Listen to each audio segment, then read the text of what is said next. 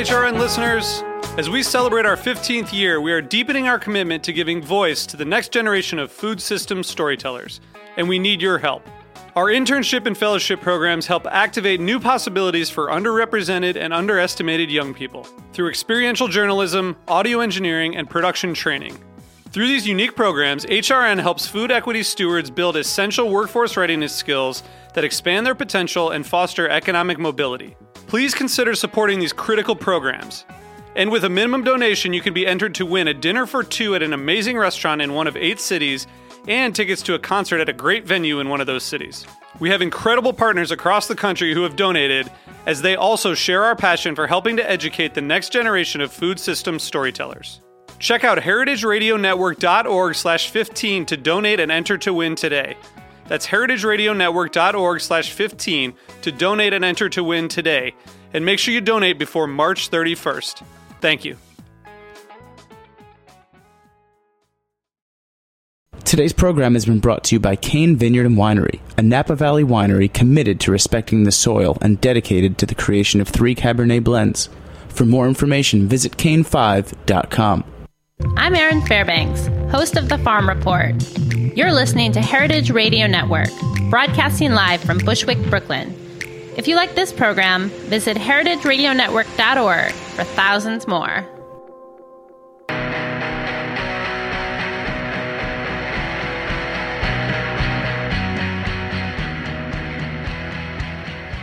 Good afternoon, everyone, and welcome to Eating Matters, where we talk about the food policy issues that shape our everyday experiences of growing, buying, and eating food.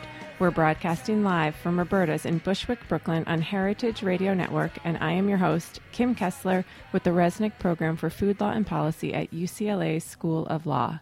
Today, I am pleased to have Michael Dimick joining me. He is the president of the California-based organization Roots of Change. Michael has focused on food and agriculture since 1989, with a work history spanning the private and nonprofit sectors both here in the U.S. and abroad. He's a former chairman of Slow Food USA and a member of Slow Food International's board of directors, and a recognized advocate for transformation of food and farming systems. Michael, it's great to have you joining us. Really nice to be here, Kim. Thank you. Are you calling from Berkeley today? I'm actually calling. Yeah, I'm actually calling from our offices in Oakland. Okay. Right next to Berkeley. Yep. But I was in San Francisco this morning. So it's interesting because you're right at ground zero in the soda wars, some might say, and our topic today is going to be food policy and political change.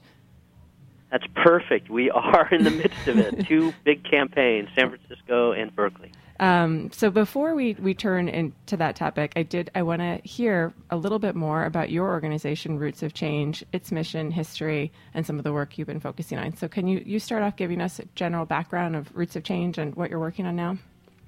Absolutely. Well, Roots of Change is a think and do tank. And we say that our mission, which has evolved over time, but currently is to create roadmaps to victory for the food movement. And we believe that more unified power in the food movement is what's needed to overcome the resistance at the policy level. And the history is that we were started by a group of foundations back in the early part of the 2000s. Foundations that have been investing in sustainable agriculture for decades and not seeing the change, the accelerated change they had hoped for. So they decided to create a strategic fund. And Roots of Change was the result of that. And our focus was to create a vision that a group of leaders could pursue in pursuit of a sustainable food system. Originally, the idea was by the year 2030 to create a sustainable food system. And we still stand with the idea that by 2030 that the basis of transformation has to be in place. And we focused in the first many years until about 2011 building a base of food policy-oriented groups up and down the state, activists who were working together at the local level, and we were able to change policies in San Francisco and Los Angeles to help those mayors come up with sustainable food policies, and also in San Diego. And at the same time, we piloted projects that showed how NGOs collaborating together could have large-scale impact. So we were one of the 3 places in the country that developed what we call here in California Market Match, where farmers markets offer low-income folks the ability to double their purchasing power around fruits, nuts, and vegetables if they bring their SNAP or WIC in. And so we developed the Market Match program in California and had 17 partners with the state of California, NGOs, and then we joined with Fair Food Network in the central part of the United States, the upper Midwest, and with Wholesome Wave on the eastern seaboard to come up with some frameworks that were adopted by the federal government to create the new Food Insecurity Nutrition Incentives Program, $100 million program. Right, and so that's the kind of work we do. Right, we're going to talk about that a little bit more. That is that food incentive incentive programs at farmers markets certainly near and dear to my heart, with New York City having one of the longstanding programs in that area as well, Health Bucks dating back to 2006. And I think really is a great example of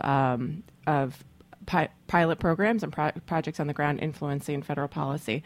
But before we talk about that, I want to hear about your during this trajectory of the work of Roots of Change, the California Food Policy Council was created.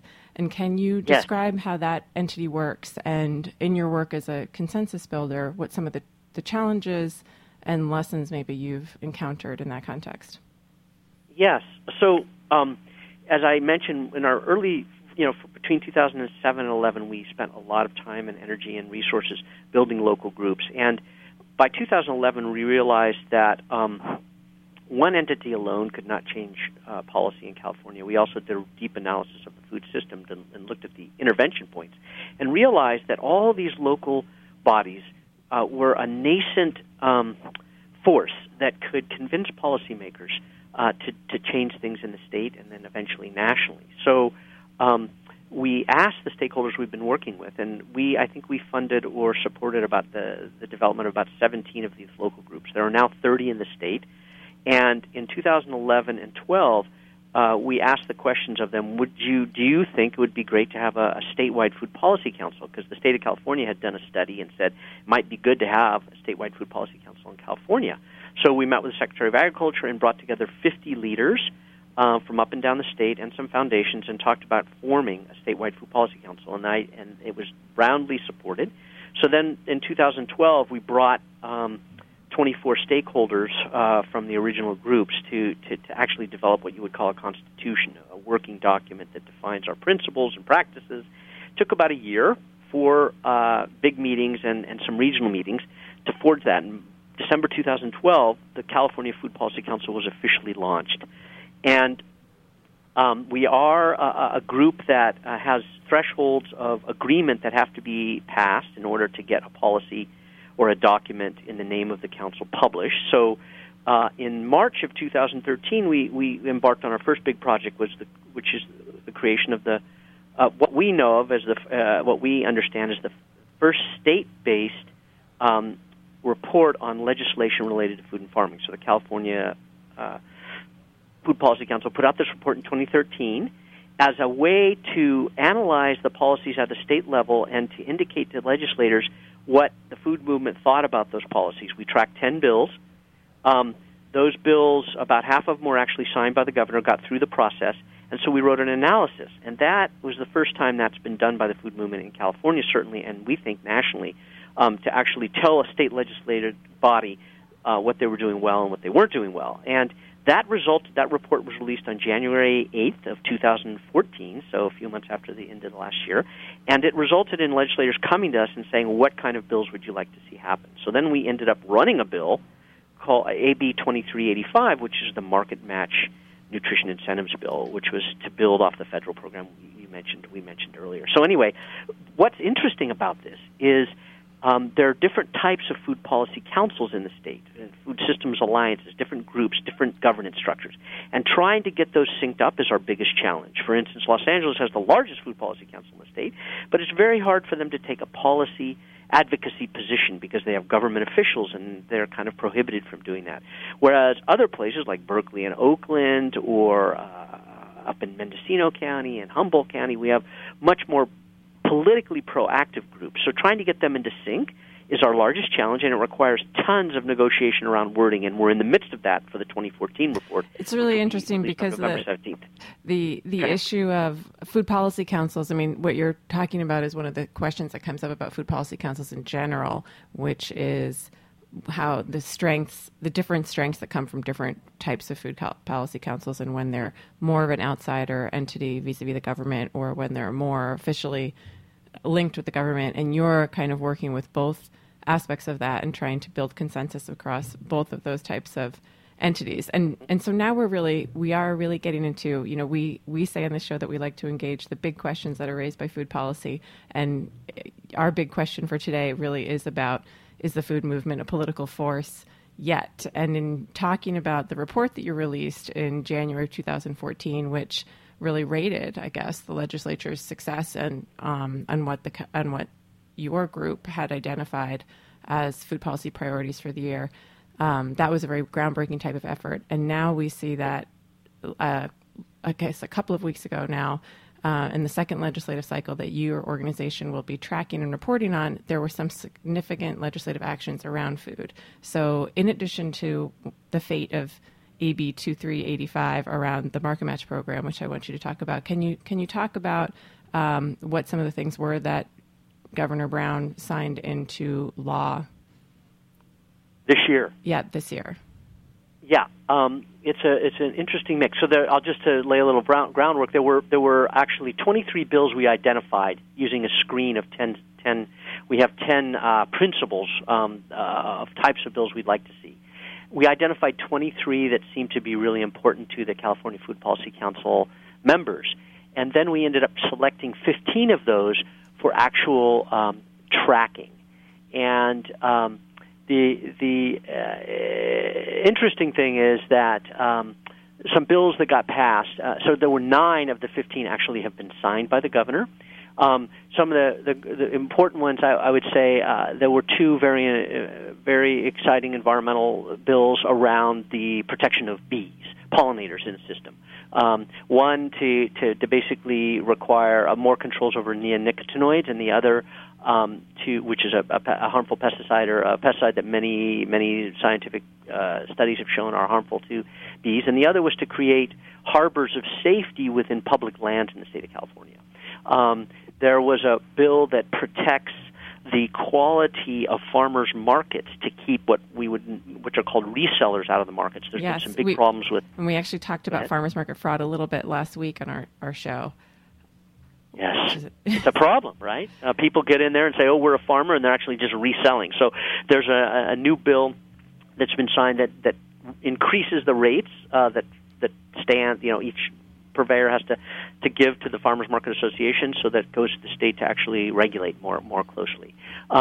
There was a bill on some SNAP bills that make it easier for folks to get access to CalFresh, which is the equivalent of SNAP or food stamps in California, that allowed, for instance, allowing students to get access to food stamps that had been prohibited in the past, low-income students.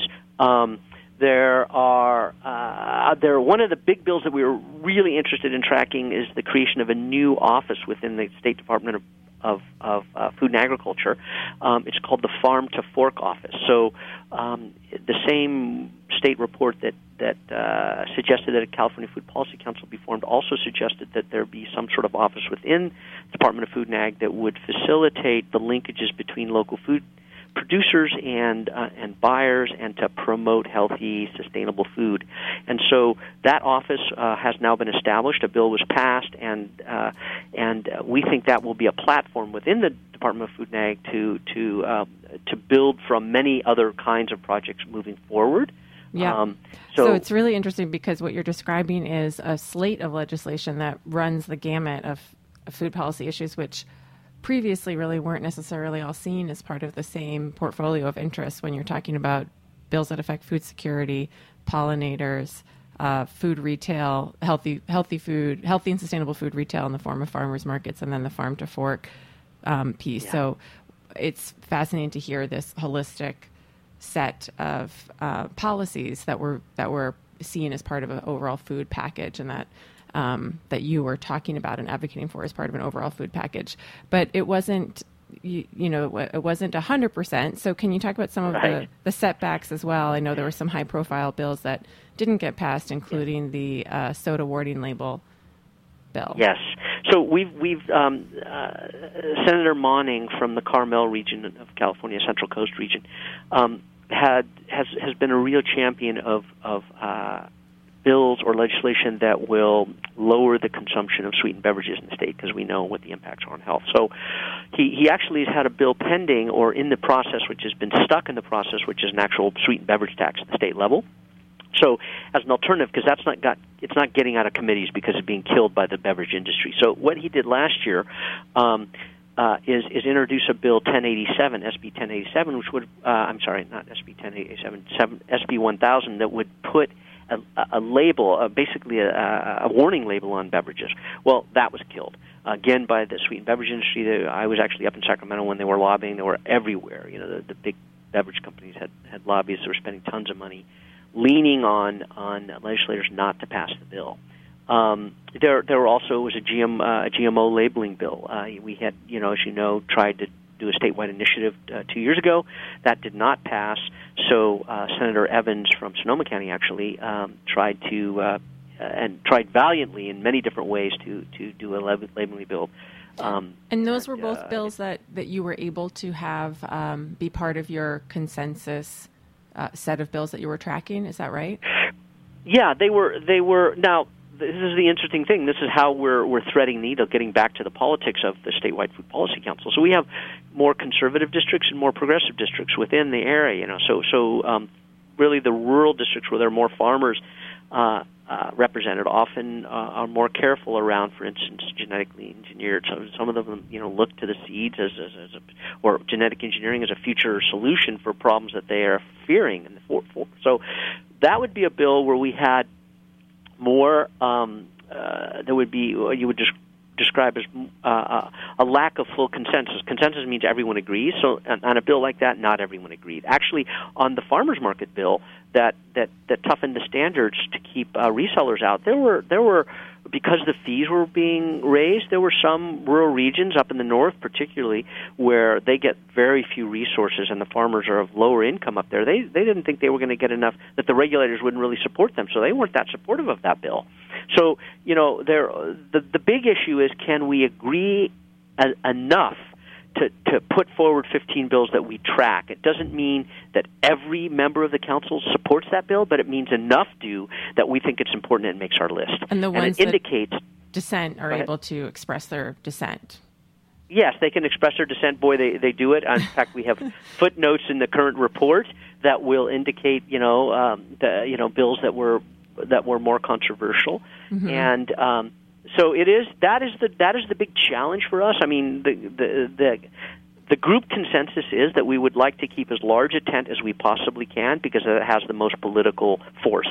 Mm-hmm. And the more you shrink the tent, the less force you have, because legislators want to get reelected. Therefore, you got to have a big tent to convince them that they're going to be electable again if they make a decision to back you on something. So that is the fine line that we're working with, and it is a challenge. You got to have the patience of Job, but so far we have it.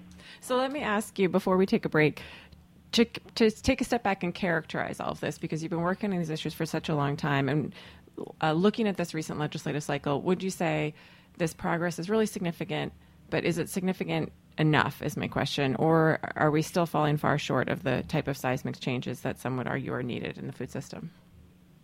I would say that we're not.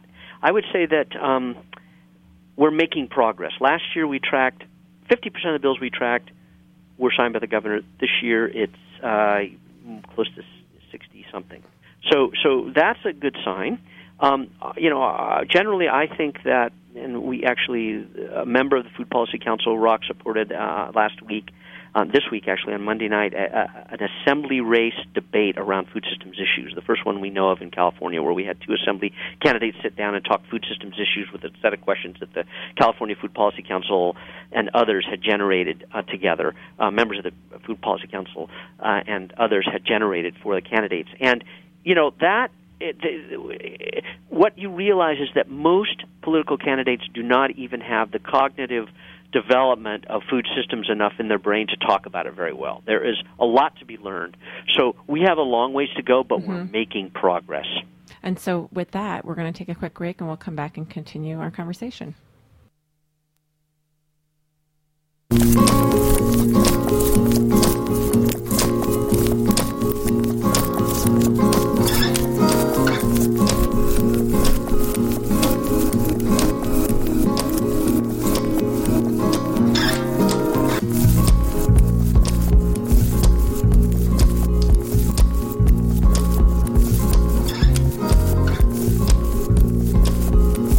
You are listening to It's Cold and Beautiful by Magical Mistakes on heritageradionetwork.org.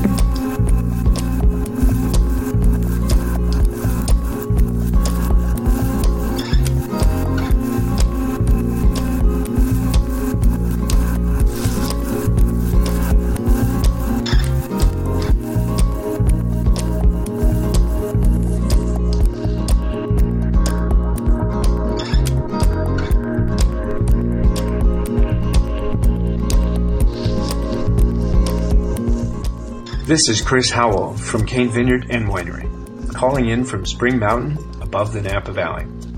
Thank you for listening to this show. In our industrial world of highly processed food and wine, we support the values of Heritage Radio Network. All of us at Cane encourage you to seek out individuality and beauty in everything you eat and drink. To learn more about us, go to cane5.com.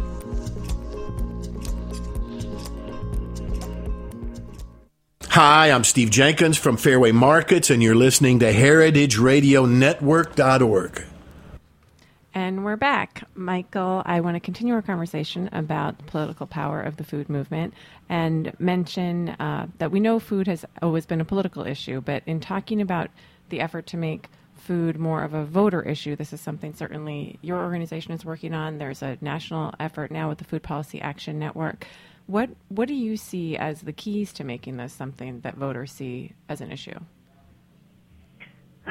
Kim, that's an awesome question. It's funny because tonight I'm going to my first Food Policy Action fundraising event in San Francisco, honoring Nancy Pelosi, Speaker. Tom Colecchio and others will be there, and it's a really exciting that at the national level now we have Food Policy Action. We consider them an allied organization. We've not formalized that. Maybe that'll begin tonight. But I do think that it's a combination of things. You understand from your work, your history, and participation in all of this, that all politics are local. And in the end, legislators respond to those people that elect them. And so what we focus on is trying to move the large segments of the food policy, of the food movement, into to understand that they have to become politically active to make change. And so you can see, for instance, in the slow food movement, there's now a policy committee, and we collaborate with them very deeply in the state of California now, because they've been more foodie-oriented and a celebration of biodiversity and really deep values there around it, but they haven't been that politically active until at the local level. They were at the national level, back in the nutrition fight, child nutrition. Right, child nutrition, 2010, right? Yeah, right, exactly. So they were active there, but at the local chapter level, they hadn't been doing that much, but now they are. They have a policy committee. There are other strands of the food movement that are increasingly becoming political. Now, we know that, for instance, food chain workers have been politically active for decades, going back to the farm worker fights of the 60s and 70s. So, but there are other elements that are coming along. And so the challenge for us is to sync up all of those. And one of the most exciting things that happened for me in recent, I would say in the past years, last week I participated in a UC Berkeley panel discussion on around food chain workers, and the SEIU union was there, the policy director for the state of California, and reached out and said, look, we want to work with the food movement because we have deep links to in the political process, and we have resources. And we believe that there is real alignment between the food movement and the food chain worker movement. So that is another indication of the politicization, the possibilities of the more experienced elements of the food movement guiding the rest of us into that realm. Mm-hmm. And we know from our work with the mayors of L.A. and San Francisco that when you spend time with a politician and help them understand the complexities of the food system and the win-win solutions, they get very engaged, and then they can start to speak the language, as Mayor Bloomberg did with Villaraigosa back several years ago when the Farm Bill started to ramp up and they began to make statements. Yeah, we worked on letter on behalf of 20 mayors. Yep. We're not almost 20 mayors. I remember. Right, on the Farm Yeah, Bill. I remember when you did that. That was a huge thing. But I think this is how... I want to get your impressions on. It's really interesting because this has been such an evolution from the vote with your fork conversation, which some might say, that's very powerful if you look at consumer advocacy and the impact that it can have. But at the same time, it's not the same as raising the bar through a policy level. And one of the concerns has been, vote with your fork requires price premium. It often entails buying things up at a price premium. And so how do you see the intersection between consumers acting as eaters and consumers acting as voters? Or eaters acting as consumers and voters, maybe is the better way to put it. Yeah, we want them to do both, right? Because, many folks have done that. And so I mentioned that we did this analysis a couple of years ago in which we really did a deep systems analysis of the food system. And it became clear that when it came to the marketplace, huge changes were afoot, that there were entrepreneurs building businesses all through the value chain in many different ways to get more sustainable food out there. And we also know the media has been doing a fabulous job. This radio show is an example of how deep the cultural dialogue, the discourse has become around food systems. The place that we're getting hung up is at the policy level. And that's because the 20th century food companies that control the Congress or have huge influence over the Congress keep the changes happening because they want to keep winning given the current rules and public investments. So we decided that the policy challenge was the next big one for the food movement. And so the question is, you exactly said it, how do we get those who vote with their fork to now vote with their votes around these issues? And it's about a communication strategy and about an organizing strategy, and it has to be localized. So that's why we believe that food policy councils could be what we're calling the kind of hidden tsunami of the food movement, because there are 200 of them in the United States. Right. And if we can get those 200 organized, they could be a counterweight to the Midwest congressional delegation that controls the Farm Bill. And they're often able to knit together such a complex array of issues with people who have perspectives from so many different perspectives. But before, we're going to have to end, unfortunately, but I want to get a couple of thoughts from you on your own career and reflections at this point, having worked on food issues for so long. What has surprised you most, would you say, as you set down this path of food system reform? Well, actually, the first decade or more were very tough. It was such a niche thing. So I'm really, it began to change around 2008, I would say. And it is accelerating. So I'm extremely excited about it, and I see a merger between the climate movement, the EJ, social justice movement, and the food movement. They are coming together, and I think that's going to be the difference. So I'm actually super excited about all the young people coming in, guys my age, and I'm in my mid-late 50s. I got very little time left comparatively, but there's a whole cadre of young people coming in. So I'm extremely excited, hopeful, and I believe that we are going to succeed. And the last thing I have to ask you is, I love hearing about people's own eating and diets. So how would you say, how political is your own diet, and how does your work inform what you eat? It's very important. I shop the farmers markets. I shop from local producers. I only eat grass-fed meats and buy most of it I buy directly from the farmers that I know. I host many gatherings in which food is at the center of the event as a way to enliven people and celebrate life, and a deepening commitment to change. So it is core, and I cook all the time. And that is a great way to relieve stress, which I'm sure you have a good amount of working on these policy issues. So, Michael, I want to thank you so much for joining us today, and we'll have to leave it there. We are Thanks, Kim, very much. Great to have you. So we are now going to turn to our final segment for the day. We're introducing a new segment. This is the Policy Made Personal audio essay, where we get a different and more individual look at how our food system and food environment impacts the world around us. Today, we're going to hear from Sofia Beltran. She's a law student at UCLA School of Law, and she recorded this essay in Los Angeles. Here she is reading the essay that she wrote. Fast food, soda, TV dinners, chips, really any processed food were things of my childhood dreams, only to be experienced at the occasional sleepover or playdate at a friend's house.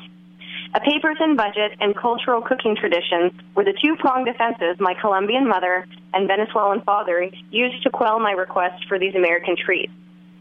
Things changed for our diets when we moved to Houston, Texas in my early teenage years. We now had access to large commercial retailers and their dazzling array of processed foods at lower prices than we'd ever seen. Our fridge and pantry were now stocked with 2-liter sodas, pre-sliced lunch meat and cheeses, colorful cereals, and a gallon tub of Neapolitan ice cream in the freezer. Our traditional dinners of a hearty soup, white rice, bean salad, and grilled meats slowly morphed into meals that cut corners using processed ingredients and snacks of the same nature. I never thought about this shift in my diet until my adult years when I visited my grandparents in Bogotá, Colombia. On a shopping trip, they took me to Plaza de Restrepo, an enormous outdoor market sectioned into dried goods, fruits, vegetables, meats, seafoods, herbs, cooking vessels, and flowers, all of which shocked my senses. Farmers brought countless fresh products in daily, and nothing seemed to go to waste. Here, even the poorest of Bogotá could use a few coins to buy fresh vegetables and fruit, loose rice and dried beans, and maybe a small portion of meat. There was virtually no prepackaged food in sight. Afterwards, my grandparents proudly took me to a newly opened Éxito, a popular grocery chain which boasted imported foods and had a feel of the American supermarket. They exclaimed over how organized, clean, and modern the store was, but it had none of the vibrancy, smells, or product quality as the open market, just rows of neatly packaged processed foods. Purchasing processed food is a sign of social status in many countries, as these products are more expensive, usually imported, and not had by all members of society. I know my family viewed access to processed foods as a testament to our rising income and stepping up the American ladder of success. Cheaper prices and greater access mean more and more Colombians are able to buy processed convenience foods for their families. On the surface, this shift can be viewed as the natural result of an economic boom in a country working hard to change its image of a war drug zone. To me, this is a warning sign of widespread health issues. Colombia is now seeing a rising tide of health epidemics such as obesity, diabetes, and heart disease, mirroring health issues that are prevalent in the United States. We are now forced to evaluate the true price we pay for such cheap conveniences, and the results are not very palatable. And that is going to bring us to a close of this episode of Eating Matters on the Heritage Radio Network. That, again, was Sofia Beltran sharing her Policy Made Personal essay, and I want to thank her as well as our guest Michael Dimick for joining us. I'm Kim Kessler, and thank you so much for listening.